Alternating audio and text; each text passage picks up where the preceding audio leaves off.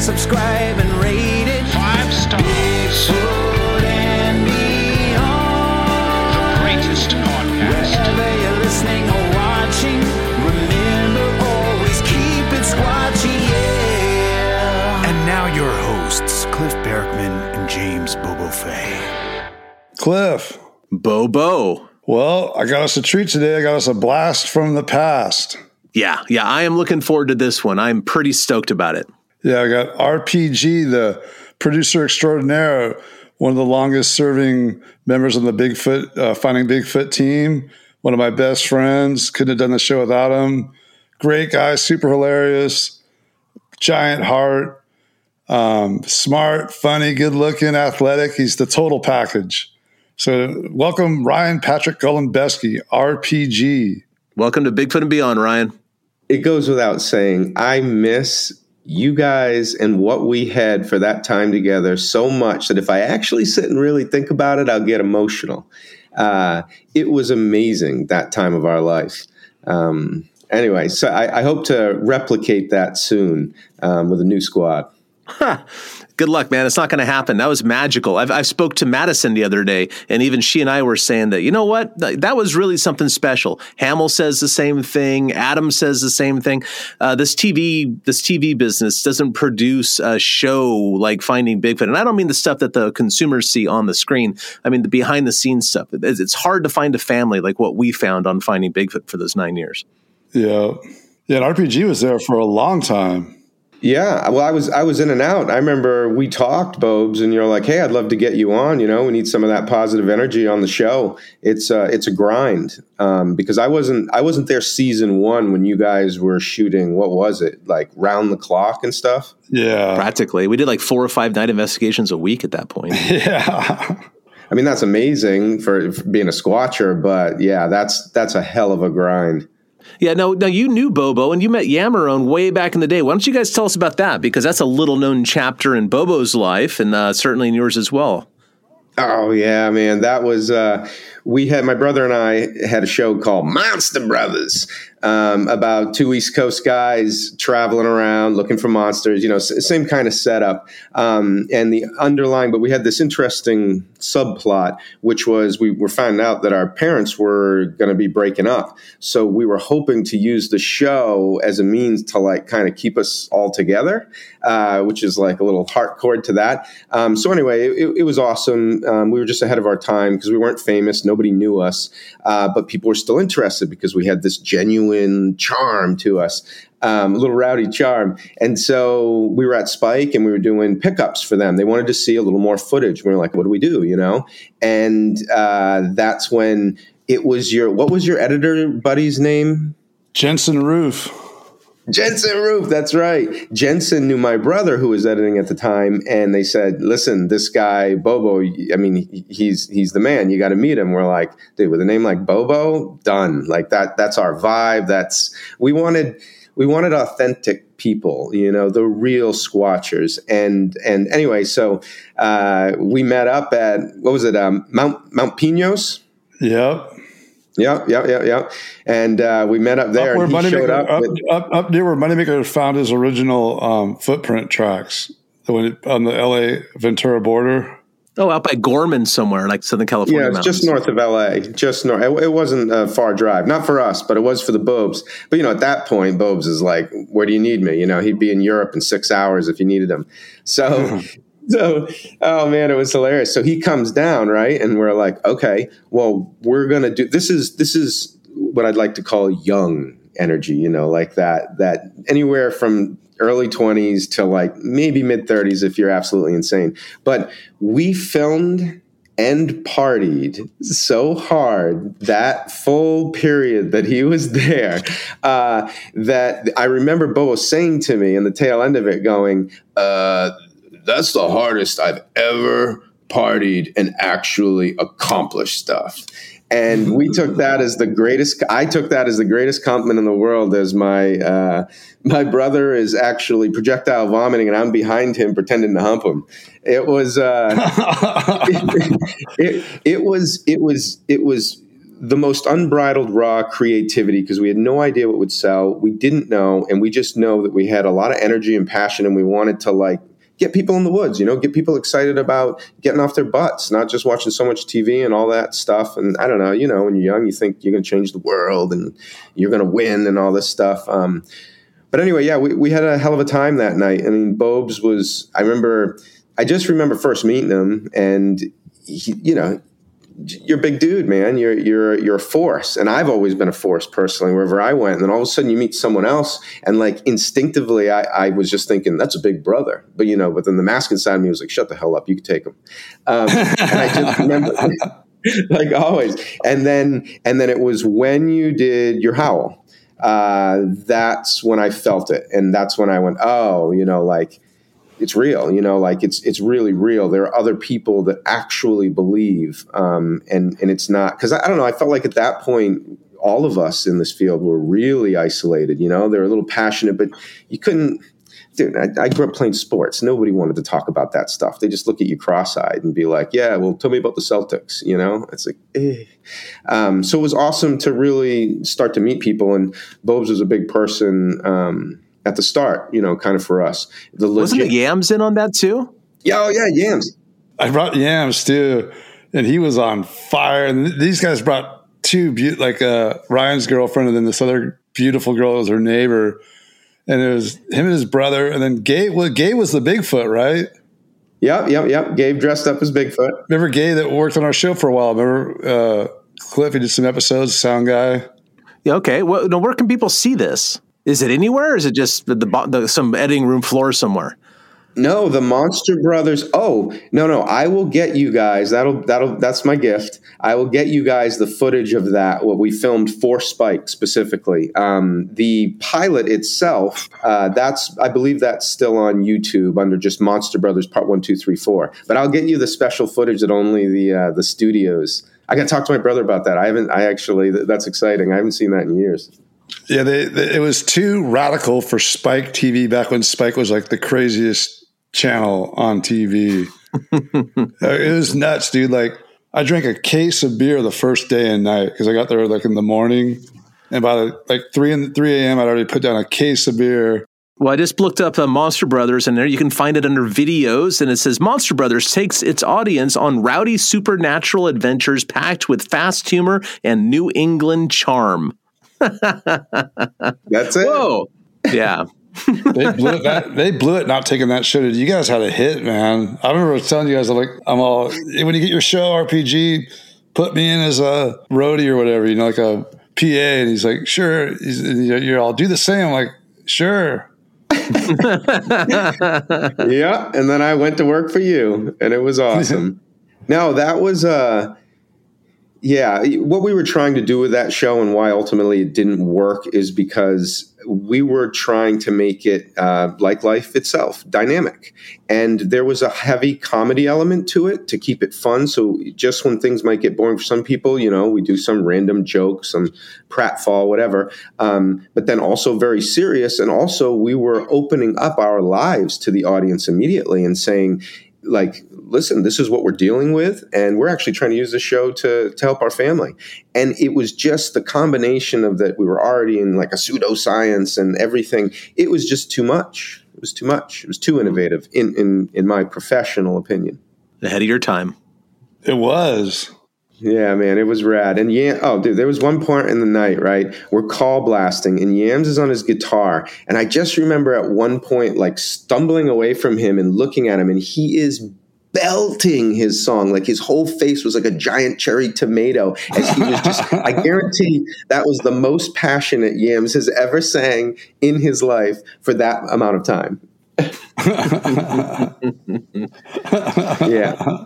So then after Monster Brothers, you guys just kept in touch, I guess, and remained friends and talking on the phone and whatever until the opportunity for you to show up and work on Finding Bigfoot presented itself. Is that correct? Or is there another chapter I'm missing in there? No, that's essentially what happened. I was obviously in the hood now and trying to figure out what to do. And I was stoked for Bobes he made it, man. He made it. Like that's a lightning strike for all of us. So he did it. And then to have him, I guess in one weekend, to make such an impression on each other that he would reach out and ask me to be a part of, the best case scenario. That was because they said your resume was light in the entertainment. I was like, we got to hire this guy as a producer. And they're like, he's only worked on one season of one show. That's not enough. And I remember I had to call Keith and Chad, and it was like a big battle to get you hired on. And they finally did. They were like, it took Hamill a while to admit it because he loved to bust your balls, but he was like, okay, I got to admit, after like a couple years, he goes, all right, RPG is great. I'm glad we got him. Well, I'm a pain in the ass, like I'm a big personality, and at some point in life, you don't want to limit that anymore. Like some people need a stage, and it's okay. Some people don't. Some people need a certain version of it. But to learn to work with you guys and to attempt to limit that, and also and do my job well, it was a great challenge. It was a great challenge. But I think the fact that we had so many powerful characters, both in front of camera and behind, is what made us the traveling rock stars, like bigfooting rock stars. And listen, anybody that if we would have filmed a show about the behind the scenes, it would have been the greatest reality show of all time ever. Mic drop. Guaranteed. Even everyone that came with us, from a Pruitt to a Flippy to a Out of Bounds, everybody. I don't know, man. The way to try to describe it is, it's like it was traveling high school, and I mean that as a little sting with the high school. Like there was a lot of immaturity and stuff, but yet we kept it together and created high art. I mean, the top of it. High art. You're saying Finding Bigfoot was high art. It's so difficult to create something of that level and bring that many people together and make it work somehow. I guess I have to find a different term for it. It just, to me, is the highest level because it's the difficulty of achieving that is astronomical. Yeah, it was a chaotic circus of weirdos is what it was. Yeah. It was, man. That served us well. We all got out of there alive for the most part. Yeah, because you came into Believer RPG because I remember you'd seen something as a kid. Because you have some definite Bigfoot experiences. Tell us about some of the experiences you had. You're like, oh my God, these things are real. Like you had some compelling things happen. Well, mine was almost like a little backwards. Like I could have very well. Now this was a long time ago, so you always put it in. Is that really what happened? But also, it's one of the few things I even remember from being a kid. So coming home from Maine, I saw what I thought at the time was a big, I just thought it was a bear because I didn't understand the shoulders and the actual build or anything yet. And it was just standing on a cliff. And I was cruising by in the car, annoying the hell out of my mother, but also come to find out years later, she's like, you kept me awake on those long drives. And I was like, oh God, really? You would have fallen asleep? But anyway, so I'm annoying the hell out of her. And this thing, almost as it goes out of view, it turns and walks into the woods. And when it turned and walked upright, because I also had thought that it might have been a billboard, all these things just go through your head. You just try to, just nail it. That's what that is. Now move on with your life. And then I freaked out, told my mom, no big deal. But it was later when she gave me those Time Life books. And in it, it was the first time I'd ever seen, or that I remember, seeing a drawing of what I had seen. And it instantly took me back to that moment and I believe cemented me in that moment for the rest of my life because that's what I saw. That's exactly what it was. And it was a dark picture. So it was like, it looked more like a dark outline of a Squatch kind of, and that's what it looked like from that angle. And anyway, that's when I really was like, oh, wow, that's real. That's real. And then you just go for years with nobody believing you and you kind of bury it. Right. But that was the start of it for me. And then we would start going in the woods with my brother and we would just make noise and do these things. And when we do that, the first thing we really started to notice was there were times when we were in the woods where all the noise would vanish. And it would usually be when we were trying to and now let's be honest, it wasn't just Bigfoot. It was Godzilla. I mean, we were kind of, we were kids. We were playing, we're going to call this in. But in the times that we were calling and putting real intention as children into this, the woods would get very different. And that personally, like I still didn't understand it because I was young, whatnot. But that had me curious. Things like that everyone else just goes, weird. Let's go watch Celtics game. I'm like, well, why is that? Why? So anyway, I don't know if that answers your question, but that's kind of the weirdness of nature that got me more into it and made me believe they're real, because we're basically blind when we go in the woods. Most of us, our heads are up our butts, man. We're focused on the future or the past, our regrets or this, what's going on our phone. He said, she said, this is thinking about a show or something else, when we're just anything but present. Anyway, I rambled off. I'm sorry. Should I throw a joke in right now? No, you're doing great. So when did you have? What was your first thing? Well, there were so many things that happened. What do you remember sticking out to you, like where you were like at base camp or running batteries out to a team, and then back on the trail something happened? Like what happened like that? Oh no, this is a great one. This one just sticks out, and it's always been with me because it was the first time on the show where something happened. And it might have been my first episode, to be honest. I'm not sure. Which was what? What was your first episode? I'm foggy on that, because I thought I came in season 2, but I might not have come in until season 3. I think you were there for 2, and then you left for a while. Yeah, I left. Yeah, and then came back. I don't know. That's foggy. It's high art. So I'll have to get back to you on that, Cliff. Unless you remember. Do you remember? I don't remember. Well, I can look at the call sheets.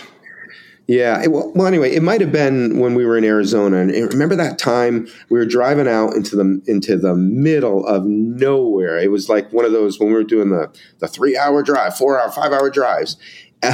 It was that night that Foskey and I think it was part of that time where Foskey and I hit the sign and spit the sparks, and we were shooting like the U-Haul, I don't know, it was weird construction, and someone had hit a sign, and we hit it with a truck, and it was rooster-tailing sparks like 50 feet in the air. And remember, every time Foskey and I drove together, the tires went flat.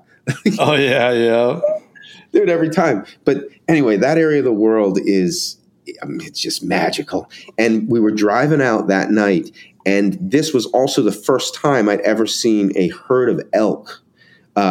First of all, they were so gigantic. I wish someone had told me that dinosaurs were still real, because I just didn't know nature got that big. And they came over the road, and the road was at it wasn't 90-degree pitch, but the kind you're not going down. And in the daylight, you hope you never have to. They were sprinting. All I heard was na na na na na. It was the most powerful, beautiful, epic thing. And that was just us pulling into the canyon, or this kind of valley we were going into. Do you guys remember this spot? Am I describing it right? In Arizona, I don't know. Where you guys found that cave, Cliff? Anyway, so we drove in, and we got down there, and we started walking out, and there was a spot where the road kind of curved around and then bent back. So we were in kind of a bit of a clearing, and you guys were onto something. I'm not even sure what you were onto, but the second you called, okay, I was ahead of you guys, and you know who I was hanging out with? Oh God, what was his name? Trench coat.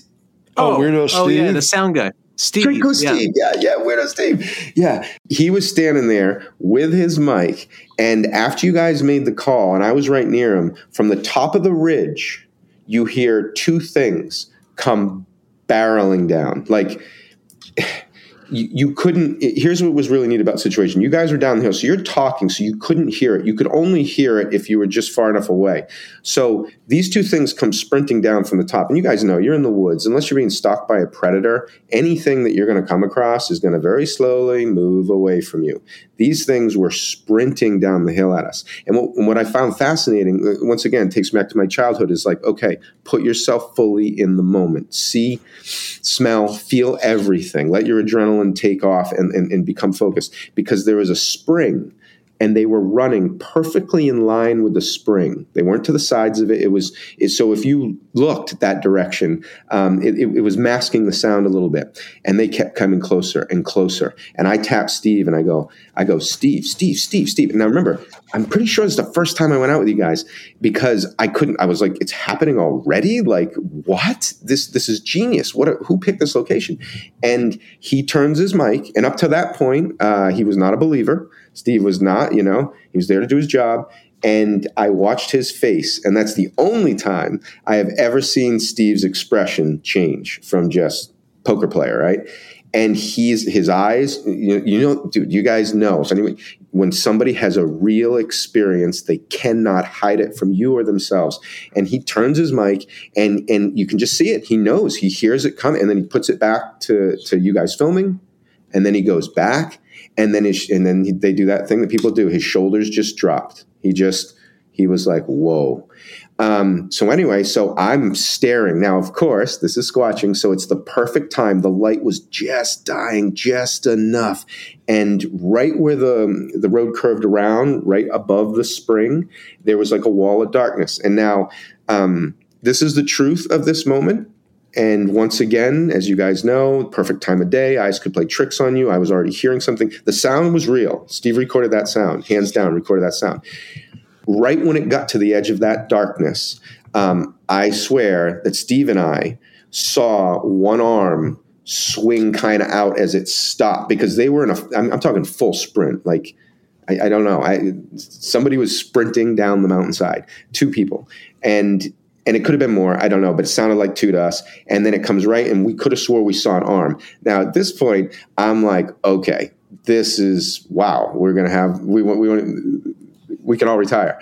So I go down to tell you guys and just kind of alert the group. But since I was the new guy, everyone was like, it was like, you didn't hear it. And then when they went to get to Steve just shrugged his shoulders. And I was like, but. But you guys were already on the scent. I forget what you guys were onto. I don't know if you found a track. I don't know. You were on the scent of something. So you were already in the zone. But that's one of my favorite stories of being on the road, because that place had some of the biggest game I've ever seen in my life. And I know what I heard, and I believe I might have seen a Squatch arm. Stay tuned for more Bigfoot and Beyond with Cliff and Bobo. We'll be right back after these messages.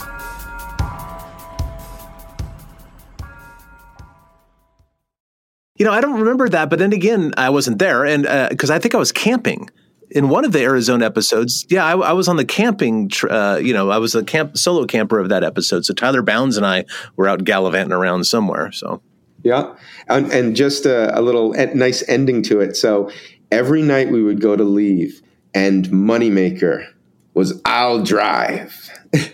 And if you remember those roads, these are like mountain, sketchy, take your time, especially at night, especially if it's at night and a little foggy, especially if it's at night and a little foggy and really early in the morning and you haven't slept, you've been working all day.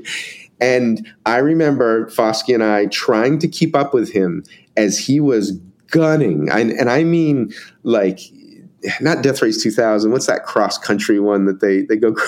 Dude, it was insane. Cannonball Run. Cannonball Run. He cannonball run. And the amazing thing is like, you know, Moneymaker's actually really talented, like really. And he drove that so fast that even Foskey and I, 2 little alphas, we refused to follow him. We just slow down. We got to slow down. And you guys never went off the cliff. Nothing ever happened. Do you remember that, Bobes? Vaguely. Yeah, it was a while ago. That was it was really just powerful to me, because I was new to it all, and I just 10 years ago next month. 10 years. Wow. And really, you know, you just asked Bobo, "Hey, Bobo, you remember that one time Moneymaker drove real fast?" I know. It's like we're doing our Bob Saget look back tribute episode. We just did, and that was one of the main Moneymaker stories, was him driving too fast. Yeah, it's kind of a motif, you know. Yeah, well, he's got to get there, and he's going to get there tonight. Yeah, soon. Well. What's your favorite Moneymaker story that you can tell on the air on a PG-rated show? Whew. I know. People ask me that, and I'm like, where do you start? Well, he does have a very special record in my life. He is the story goes like this. RPG, would you attend the bar with me tonight? I would like to buy you a few rounds for all that you do for the show. And I said, of course. And I would go and I would sit at the bar, and at some point in our conversation, mostly about him, somebody would start to come up and go, "You're at Moneymaker. Can I touch your hair?" And they would just be all over him. And then it would just boom. He'd be like, "I have to get out of here. They're crowding me." and then he would just leave. He would vanish, and I'd be like, "What the?" And sticking you with the bill? Sticking me with a bill. Get me Money man. He's the only person on planet Earth that I have allowed to do that to me, not once, but twice, but thrice. He got me 3 times. He got on the road on that show. He got me 3 times, and then I never went drink solo with him again. He is a very expensive date. Dude, I made a bet with him. I made a bet with him one time for like $100, and then so instead he was taking me to like a really fancy dinner, and it was like $170, like for each person with the bar tab on it. And sure enough, like there's other people came in, this, that. Next thing I know, he's gone, and I was sitting there holding the bill. Yeah, I got stuck with the bill that one time. We had that contentious meeting with the producers, and he was all mad, and he stood up and made his point and says, "Take care of that," and walked away. And then everybody walked away, and it's like, well, I got to pay for everybody's. I wasn't even one of the contentious ones, and I ended up paying for everybody's dinner. Oh, that sucked. But he pointed at everything, because he's the one that ate all the most stuff. I mean, we were just having hors d'oeuvres. It was a steakhouse too. It was like Outback or something, And I think we all ate hors d'oeuvres, and he ordered a steak. Oh man! Well, I know it was a big bill, and of course Then he pointed at the bill and all the stuff, because he had a big pile of plates and dishes and stuff and napkins in front of him, and he pointed at it and kind of made a circling motion with his finger and said, "Take care of that," and then walked away. Yeah, he was mad though. He wanted to get out of there. So whatever. I'm okay. He's a friend. I'll take those hits every once in a while. It's worth it. Yeah. So you're not alone, RPG. That happened to all of us at one point or another. I feel a lot better about that now. But I always, and to be honest, I kind of feel the same way. But I was always just amused by it. It's not like we sat there drinking all night. We had a couple drinks, and then just that celebrity lifestyle, which I thought he loved. He was like, "Nope, I'm out of here, gone." Yeah, for people just really do not know Matt. I will say that they just really do not know Matt Moneymaker. He is, he enjoys interacting with his fans and all that sort. He likes the kind words, but he's kind of an introvert. At the end of the day, he's kind of uncomfortable around a lot of people after a little while. Yeah, he likes to be the center of attention and the ringleader for a while, and then he wants to bounce out and just that's it, gone. He's going to be by himself for quite a while. Yeah, he spends a lot of time alone, and on purpose, Hey, this is kind of funny too, because one of those times which he left me at the bar, I had come in with you, Bobes, and here's how I knew we were brothers, and this might embarrass you a little, but it's hilarious. We walked in, and there were just tables that had some leftover food on it. And I thought I was the only person that had no problem eating off those plates. But you walked in and took a fry off one, took a chicken nugget off the other, something else. Never missed a stride, never missed anything. And I just followed you and did the same thing. And I just remember Chad Hamill, just, how he was like, he's like Big Brother. He was everywhere. And he just shook his head at me because he couldn't say anything to you. But he just shook his head at me. And I was like, well, I guess I can't do that anymore. I still do that. Well, I've seen you do it several times in several locations. Absolutely. Yeah, it's going to get thrown away. Why not? It's going to be thrown away if you don't do it. Yeah. So with the Finding Bigfoot thing, like you came on as a PA, which is a production assistant. It's kind of low person on the totem pole sort of thing, where you do everything that needs to be done, and that job never goes away really, because on a show like Finding Bigfoot, even Chad Hamill or whoever, they would still get water for people. Chad was, of course, the supervising producer on the road. Everybody has that job. Everybody has the PA job if no PA is available. But you eventually moved up in the ranks and became various you wore various producer hats through the years. And because of that, you got to know the ins and outs of all the jobs. But what was harder, dealing with the various jobs you had, or is it dealing with the various cast members? Because we're all particular and oblique and just weird in our own little ways. And you had to make sure that we were okay. Otherwise, the show would fall apart. Oh, yeah. Well, there were certain people that were no problem, and then certain people that told you exactly what they needed. And then there were just the wild guns, like the moneymakers, who you didn't know if at call time he was going to be in the pool, gently. Remember when he'd get to do those workouts where he'd twist his upper torso? And he'd twist for like 20 minutes, and you didn't know. And like, if my job was to make sure he was on time, or that's my butt, and you just go and it's 5 of, and he's in the pool and he's doing that. And part of you, the comedian, the adventurer, the lover of great characters, is just dying laughing. And then the other part of me is like, you need to somehow motivate that man who I'm pretty sure doesn't like you at this point because you haven't earned his trust yet. And then you just learn. You learn to speak the language. And you did the same thing with Bobo as well. We all know that you did that to Bobo. You were the Bobo whisperer. That was. Yeah.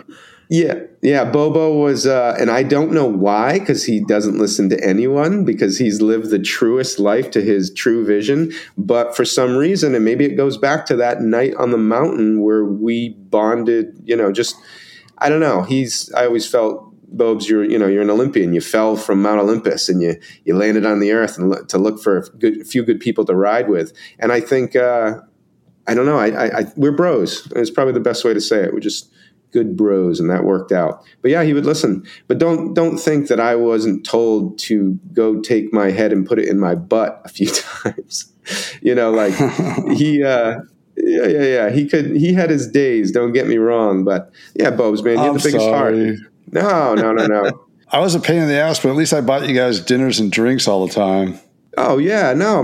Listen, you all had big hearts, but you had to also deal with it. Like, even you, Cliff, you're what I'd like to call like a pure squatcher, and to be brought into something like that, because TV isn't pure. Like, there's no way we could have, like you guys were doing before, 4 or 5 nights squatch. I mean, that's more realistic and awesome, but it's just not sustainable when you're doing TV. So for you guys to adjust to that.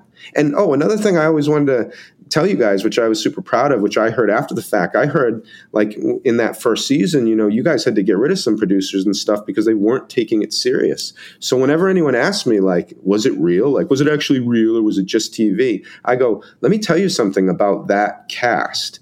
They made sure that the one thing that was absolutely true was that no one was faking anything. And they actually got people kicked off for people that thought that might have been a good deal. Like, they're legit. So I always just wanted to say bravo to you guys for sticking your guns on that, because I know that's hard, especially when people wave money and stuff in people's faces. So kudos to you. Bigfoot's more important, what it comes down to.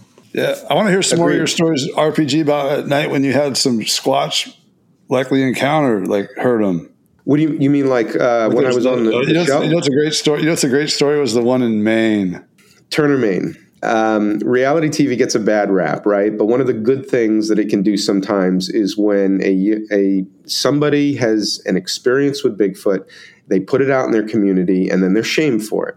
Well, we showed up in Turner, Maine to stand in solidarity with this young boy who had put out this video, and it was daytime Squatch video, and this Squatch is just walking back and forth just down this logging road on just this, framed off shot, and it's just moaning and walking through. So anyway, he puts it out.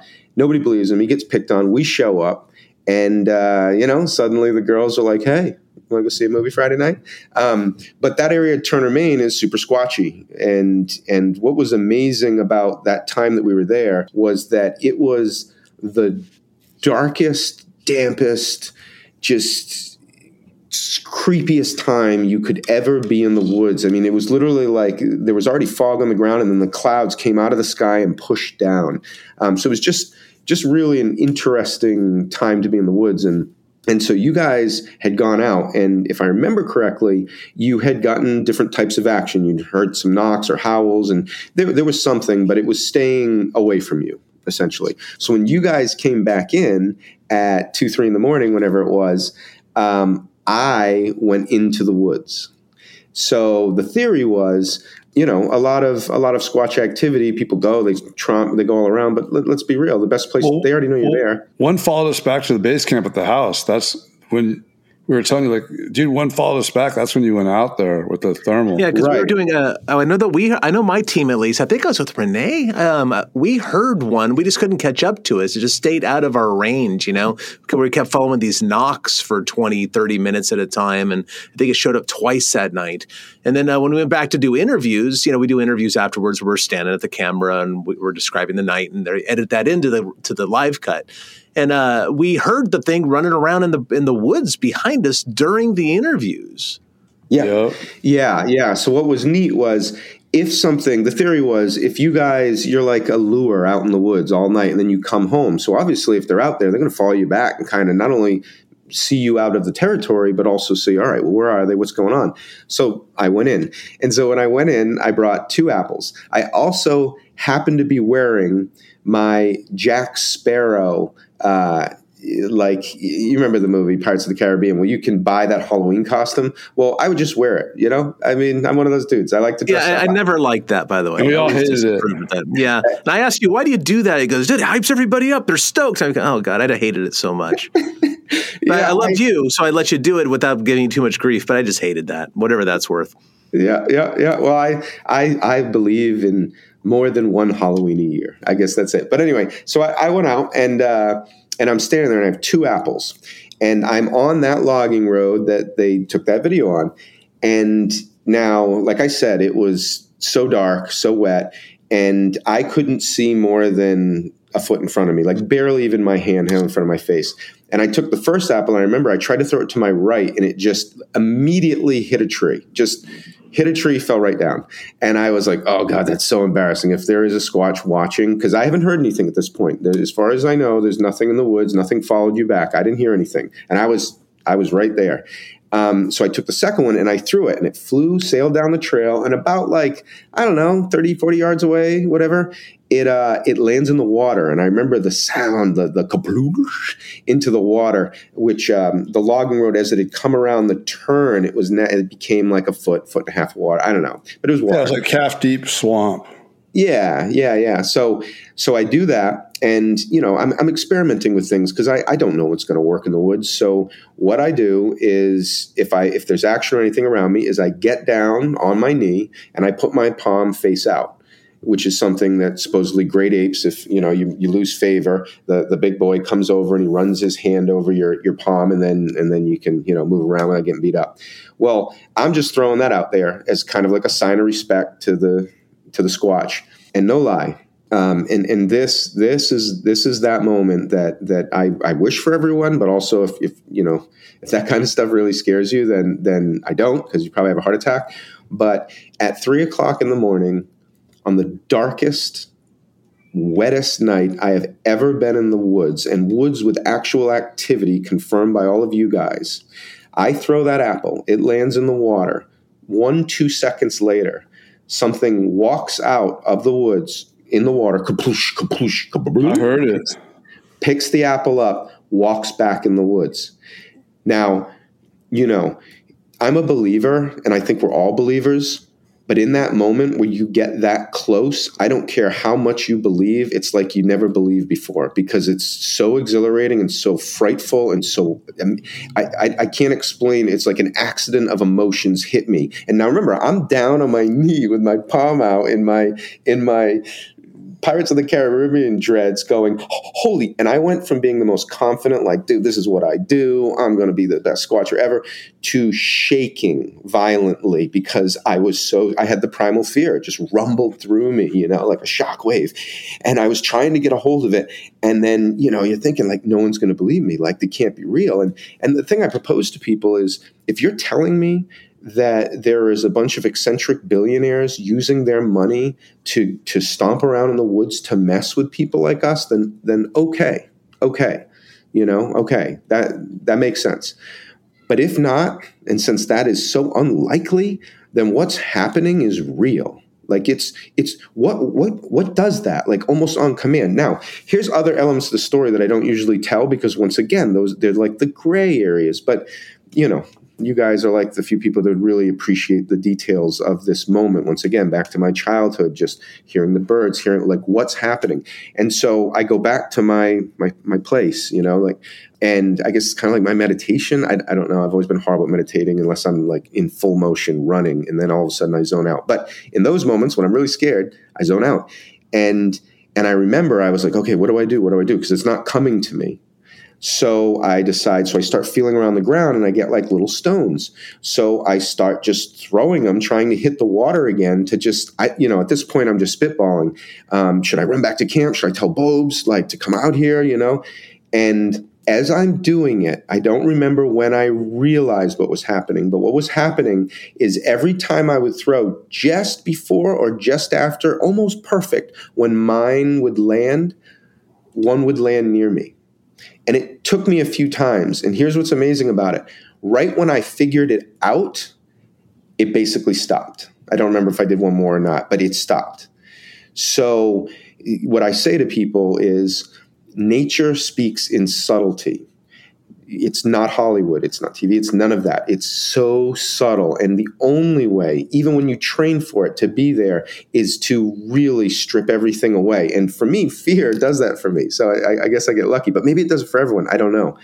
But I realize that. And I guess that's a special moment I'll only always have and share, but it was very real. So at that point, we had a guy on the show, Mike, Talking Baby. You guys want to take a moment, describe the man, the myth, the legend? People think he's 12 years old.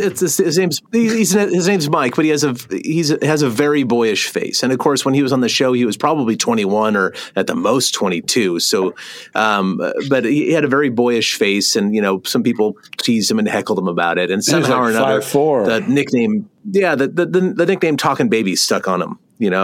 Because I think he and Mantooth went out to a bar one time and walked in, and they carded him. And Mantooth, I think he'd already had a couple, said, "You don't need to card him. Look at him. He's a talking baby." And that stuck somehow. And I'm sure he hates it and probably shouldn't even put this on, but it's all right. We're all friends here. But his name's Mike, and he was a great, well, he started out in the low man of the totem pole, and now he's doing camera work and stuff. He does a bunch of shows in Africa all the time, filming things. He's really grown into his job and has become quite the professional. But he kind of got the start on our show, which I thought was rad. He's a really cool guy, and I'm thankful to know him. But yeah, Talking Baby. Mike is amazing. And before I conclude this story, one of my best experiences ever is with Mike. Almost every time just Mike and I went out in the woods around where we were filming, we had experiences. I think it's just a theory, but if you look at apex predators, what do they hunt in general? They hunt things where they can limit their chance of getting hurt. So more elderly, more young. And Mike does. He looks young. He looks like a boy, but he's not. He has the presence of a man. He's a powerful character as well. And I think that naturally makes them curious because there's something different. Anyway, so you ever want an experience? Befriend Mike. He's amazing. They also called him Talking Trash Bag for another adventure of his. But yeah, they're drawn to him. So that night, young Mike, we're in the woods, Turner, Maine, darkest night of the year. He's young buck, excited, like, is this real? Not sure yet, on the fence. So he's going down the tree line, therming.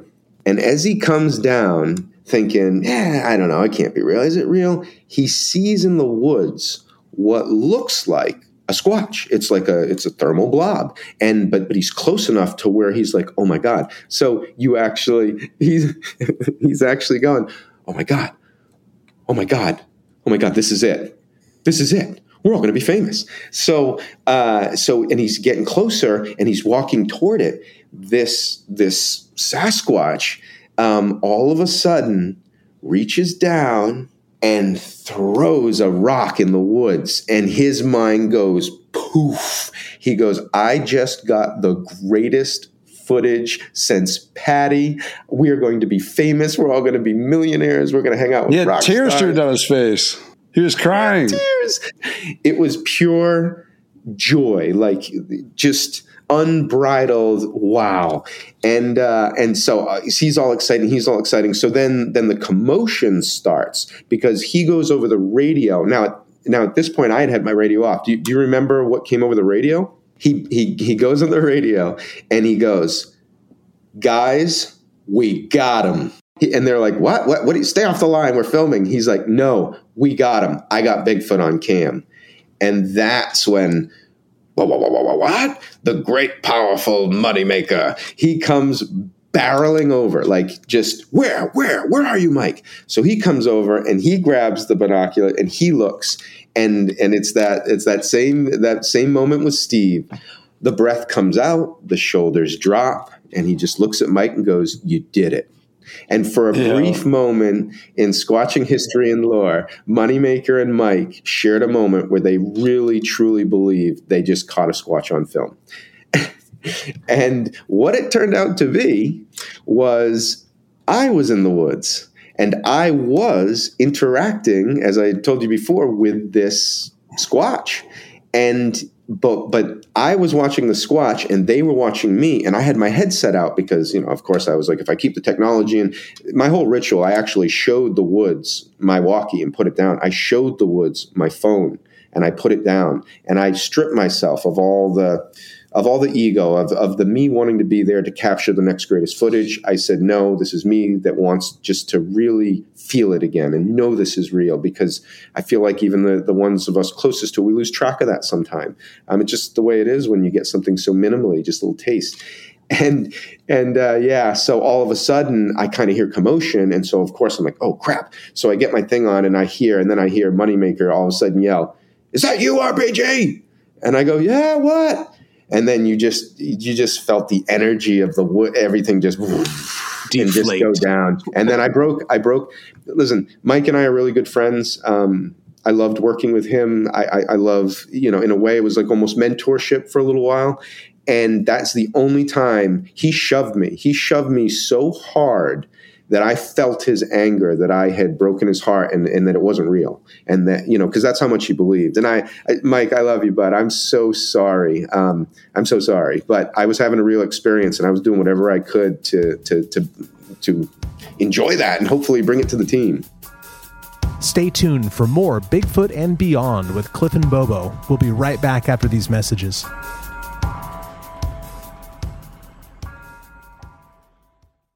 Well, I know that was one of our last episodes of the season, and I don't think we were picked up for the next one yet, because we had another season or two left in us at that point. But we knew it was coming nearing the end at some point. And I know one of Mike's comments, as he was staring at you through the thermal imager and thinking it was a Sasquatch and he was filming, is that, like, I saved the show. That was one of the things that came out of his mouth in those magical moments. I saved the show. And it's like, oh, how deflating, though. Yeah, man. The emotion, I can only imagine. But then it turned out to be hilarious. I still have that footage somewhere. I should get that footage too. That's amazing to see. If you see me in the woods, and because I was wearing those dreads essentially, and I'm jacked on the shoulders, it looks decent. It's not great, but through a therm, you could throw off some people for a little bit. It was pretty cool. I got to get that. Yeah, and again, everybody was on high alert because we knew there was a Sasquatch there that night. We heard them on the night investigation. We heard them. Yeah, we recorded them. We heard them walking around in the woods while we were doing interviews. We knew they were there. So everybody was just on pins and needles. Yeah. Except for the producers, who didn't seem to care very much because they wanted to get out of there and finish filming. Yeah, that was so Mike, right? I'll tell you my best Mike adventure. And like I said, almost every time we would have some kind of action around us. Granted, we were in like some of the best areas ever, right? So this story involves the Bobes. We were up in Washington State, and Bobes had gone off to have dinner with some famous rock star friend about an hour or so, maybe an hour and a half from where we were staying. Bobes invited Mike and I to come to dinner because, yes, Bobes, you were very generous and you wanted to include all of us, even the outcasts, But typical Bobes, here's where it is. It's at this. I'll see you there at this time. So once we get to the mountain, it's just all these dirt roads to what people were planning to be like future housing plots, kind of. They cleared out like little sections. And anyway, we got lost. Roughly hour and a half from home, we're lost. So we're like, what the hell? Like, this is, Bobo, come, Joe, have the best time of your life. And next thing you know, you're lost on a mountain in the middle of nowhere.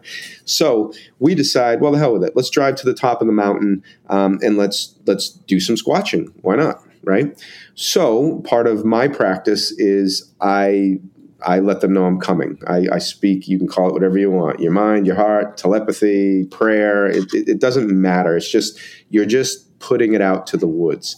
And I started putting it out. And this was when I first started really inviting other people to do it with me, because I tried that before and then you just get made fun of for it. That's ridiculous. That's this, that's woo.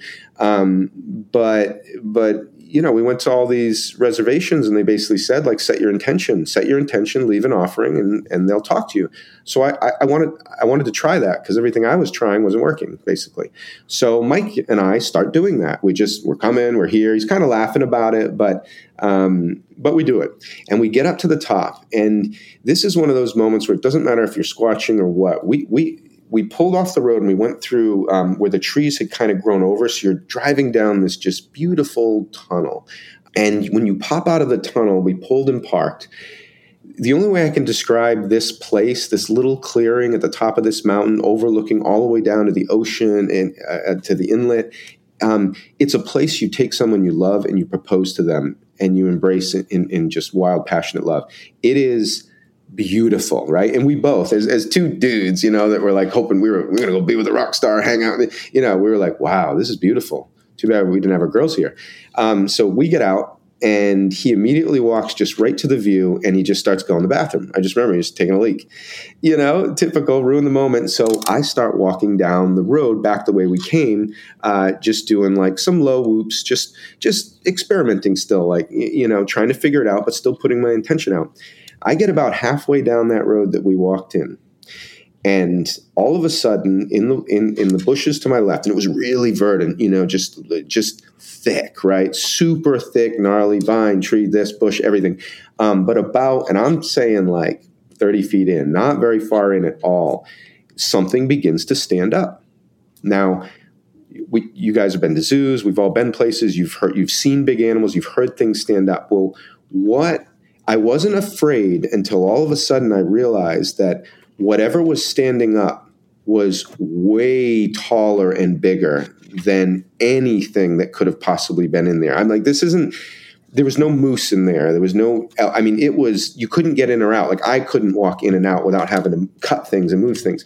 And it just kept standing. It just kept standing. And I remember I didn't remember it till after, but as it was standing, once again, boom, primal fear, beyond normal fear, primal fear. I started squatting, getting super low to the ground, like trying to hide in the middle of this little dirt road. And I remember thinking in my head, run, Ryan. And I knew that if I took off running, I would have blown both of my knees out, but no human being on earth would have been faster than me for those 10 seconds that I sprinted away. That's how scared I was. But I was also insanely curious, and once again, that bubble that I go into so anyway, it stands up, and then it starts to walk. And the only way I can describe the sound is if you've seen Jurassic Park, that first time that T-Rex comes and you hear the it wasn't that loud. If I wasn't totally in tune, adrenaline pumping, like focused on it, the birds got louder, right? Tweet, tweet, tweet, tweet, tweet, tweet. I actually might not have heard it. So the way I describe it, it is the loudest quiet sound you can make. And it began to walk away. And at some point, I forget how many steps it took, I unfroze. Because I had been frozen, like my knee, my whole body. I don't know, man. You could pick me up and shot putted me. I unfroze and I shot to my feet, like just could not believe that this was happening, and it happened. And in that second, all of a sudden, Mikey is running down the road at me. He has zipped up his pants. He is pissed on himself, just startled by what happened. And he just came right up to me and he goes, they're real? They're really, why didn't you tell me? Like a mix of just extreme fear with surprise. I mean, just pure wonder. Like this can't be real. You know, everyone believes this is not real. Don't tell me this is real. Are we going to die? You know, like that kind of energy. And now at that point, and you know, everyone handles things differently. But the second I knew that I needed to be there for him, then I just go into what I call hero mode, you know. So now I was less scared. Well, first of all, I was walking away from us, you know. Whatever it was, we were like, could have got us no problem. So we go back to the center of where the cars park with that amazing view, and we are dumbstruck. We are just like, remember that first time you fell in love, and after you walked away from the first time, you just like, oh, that's it. I did it. I made it. And we had we had our arms on each other's shoulders like we were at an 8th grade dance, and we were just kind of bouncing in place, just laughing and like, is this real? Who's going to believe us? Nobody's going to believe us. And no lie, all of a sudden, on the other side of this clearing, something starts to stand up again. And I remember that moment because that was the only time that I can think of in squatching where I was connected to somebody. I was physically touching another human being when that primal fear, when just the power of that moment overtook me. And we just locked eyes and boom, owl eyes. And this thing stood up. It wasn't as big as the other one at all, and it turned as well very slowly, and it boof, boof, same kind of super loud, quiet sound, and it walked off into the woods. So now this time we were feeling a little more like I didn't fully freeze, like we were locked up on each other, but I still had control. Like I did, and so we both go, let's go in the woods, right? So here's something I say to people squatching and going to. This stuff is like saving a life on a beach. You can lifeguard your whole life, and it may happen once. Hopefully it only happens once. But when it does, don't beat yourself up over it. It's really hard to be fully prepared for it because the moment takes you away. It's you know, it's seeing God. It's watching a dragon fly. Like you're just like, how is this real? So we go in the woods, and I remember it was that same thing. We went in dead quiet, just nothing. No noise. And, you know, we're on a mountain, birds, this, all that, wind, nothing. And we had an eerie feeling because it was just the two of us. We're not armed, you know, we're nothing. We're just two kids, really. And we just decide, okay, I guess they just left. No big deal. We're fine. We're okay. Let's just go back and go, I guess. And I remember when we came back, we walked in, and there was nothing on this little trail that took us in the woods. When we came back, it was the largest pile of corn poo. It was literally like when we walked in, something silently crapped perfectly in the trail, perfect for us to see. So much poo and so much corn that like it had to have come from a large animal.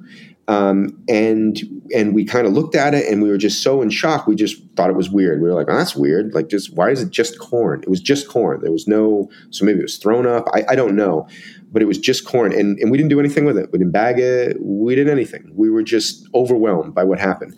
And in theory, what do I think happened? I don't know, but what I'd like to believe is that they're just like us. And that spot, no lie, gentlemen, I hope you all stand there someday or have a spot like that in your life, because it was beautiful. And if we can appreciate beauty, they can appreciate beauty. And I believe what you had was a male and a female there. And it was a courtship, kind of like great apes, sitting far apart and then slowly kind of coming together as they, you know, do their thing and find their way to each other. And they were just sitting there together, enjoying that view and falling in love. And we interrupted that. But what was so unique about our interruption is before we got there, we essentially called them on the telephone to say we were coming, to say that we were sweet and innocent and just curious. I forgot to say, when I got out of the car, I left a little offering. I have this thing of sage and tobacco, and, you know, I just put a little offering on the ground. And instead of saying nothing or doing nothing or even maybe scaring us away, they just got up and walked off. And that was it, man. And that is one of my greatest stories or I shouldn't say story, one of my greatest experiences I've ever had in the woods. And I shared that with young Mike. And I firmly believe that he's a big part of the reason why they even revealed themselves to us. You always have been the romantic, though, right? Always, man. Speaking of like the, some people call it the woo factor, whatever, like paranormal, you're involved in a new project with one of the guests we had on the show who you met and stayed in touch with, Stacy Brown Jr. You guys, and you moved down to Florida now with him, and you guys got some stuff going on. Yeah, man. Life's amazing, right? You're going to get knocked down. I don't care who you are. And it's about getting back up and learning from those experiences. And what was wonderful about Stacy is I always call him, he's like the engine. This guy, I don't know when he sleeps. He's kind of like a Chad Hamill in that way. He's just go, go, go. He's always on another project. He's always doing something. And listen, I got 3 little kids now. Like my life has basically come to a stop in a creative way, mostly. And I needed help getting out of that rut because obviously I'm still passionate about this. Obviously, I still want to have these experiences and share and encourage people to get off the couch, off their phone and get back in the woods. It's our cathedral, man. It's a temple. And anyway, so we hooked up and we just started talking. And he'd been trying projects with different people, and some stuck, some didn't, this, that. And it was just time. I was ready. And he said, yeah, I'm going back. I want to go back to Myakka.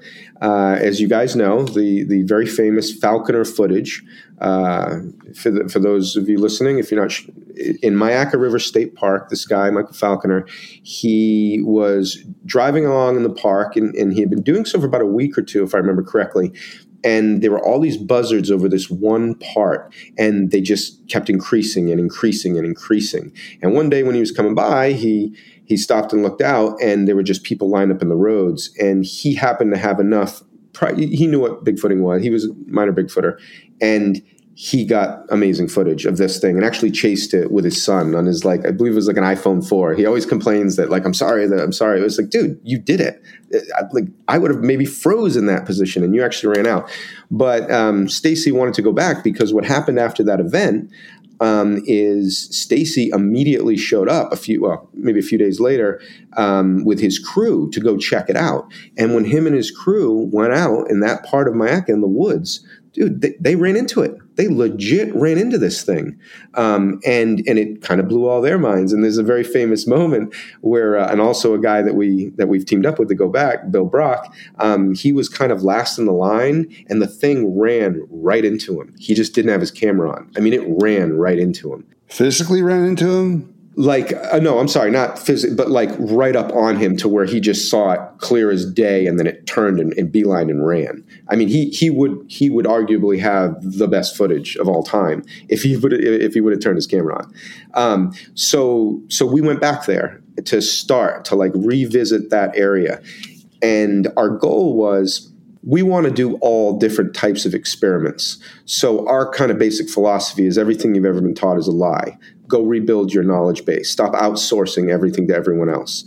And, knowing some things may be true, some not. But basically, go refill all the data banks in your head, all the memories and everything, and make new ones. I think it's probably just a healthy thing we should all do at some point, especially with parts of our lives we're not interested or hurt us in a way. But anyway, that's another sidebar. So, yeah, we went in there, man, and we're pushing the envelope. We don't want to be your standard squatching paranormal team.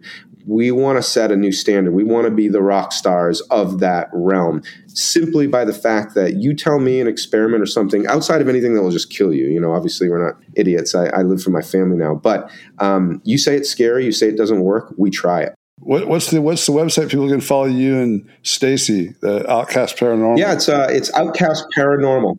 Yep. outcastparanormal.com. If you are if you're into cutting edge adventures, then that's what we're putting forth to the public. And the beauty of it is we're packaging it in a way that is different. We're not trying to compete with people with really big budgets, mainstream TV and that, because we just can't. So So what we're going for is something that feels a lot more authentic and real. It's more gritty, almost like a Cops feel, because in this time of just amazing misinformation, I think things that ring true and feel really genuine, like this podcast, people gravitate towards because they're looking for truth, and that's what we're after, But we're also going to put on a show, and we've put it together so that what it actually is a live action graphic novel. It would be categorized as an action horror doc, but it's a live action graphic novel with graphic novel transitional elements and everything. And what we are hoping to do is to take the people our age and our audience and the next generation, the kids, the TikTok audience, and try to create a formula that's closer, that can bring more people to the table and more people to work together. And that's our hopes, to make it fun, make it real fun. Yeah, man. Well, thanks for joining us, RPG. You got some daddying to do, I guess. Yeah. Probably a dirty diaper I need to take care of. Yeah, it's just like finding Bigfoot. It's like working with the Bobes all over again. All right, well, that was a fun look back at the years of finding Bigfoot on the road with RPG. Thanks for coming on and sharing those stories with Ryan. Yeah, it was a blast. Thanks so much, man. It's always good to connect with you. Guys, I love you. I am a romantic, and I miss you guys, but it's awesome to see you dudes thriving, and thank you once again, for making me a part of your world. Always special to me. Awesome. All right, hopefully see you on the road sometime this year. All right, well, there it was, Bobes. That's a good call. RPG is a good friend. He's been a good friend for a long time. I mean, Finding Bigfoot went on for 9 years, and he was there for most of it. It's a good call having him on the show, and he's such a charming guy, and he loves to talk. Perfect guest. Thanks, Bobes.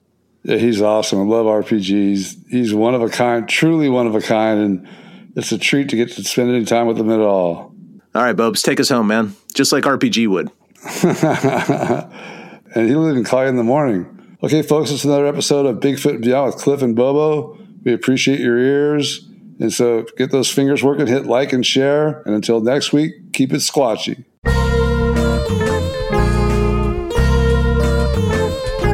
Thanks for listening to this week's episode of Bigfoot and Beyond. If you liked what you heard, please rate and review us on iTunes. Subscribe to Bigfoot and Beyond wherever you get your podcasts, and follow us on Facebook and Instagram at Bigfoot and Beyond Podcast. You can find us on Twitter at Bigfoot and Beyond, that's an N in the middle, and tweet us your thoughts and questions with the hashtag Bigfoot and Beyond.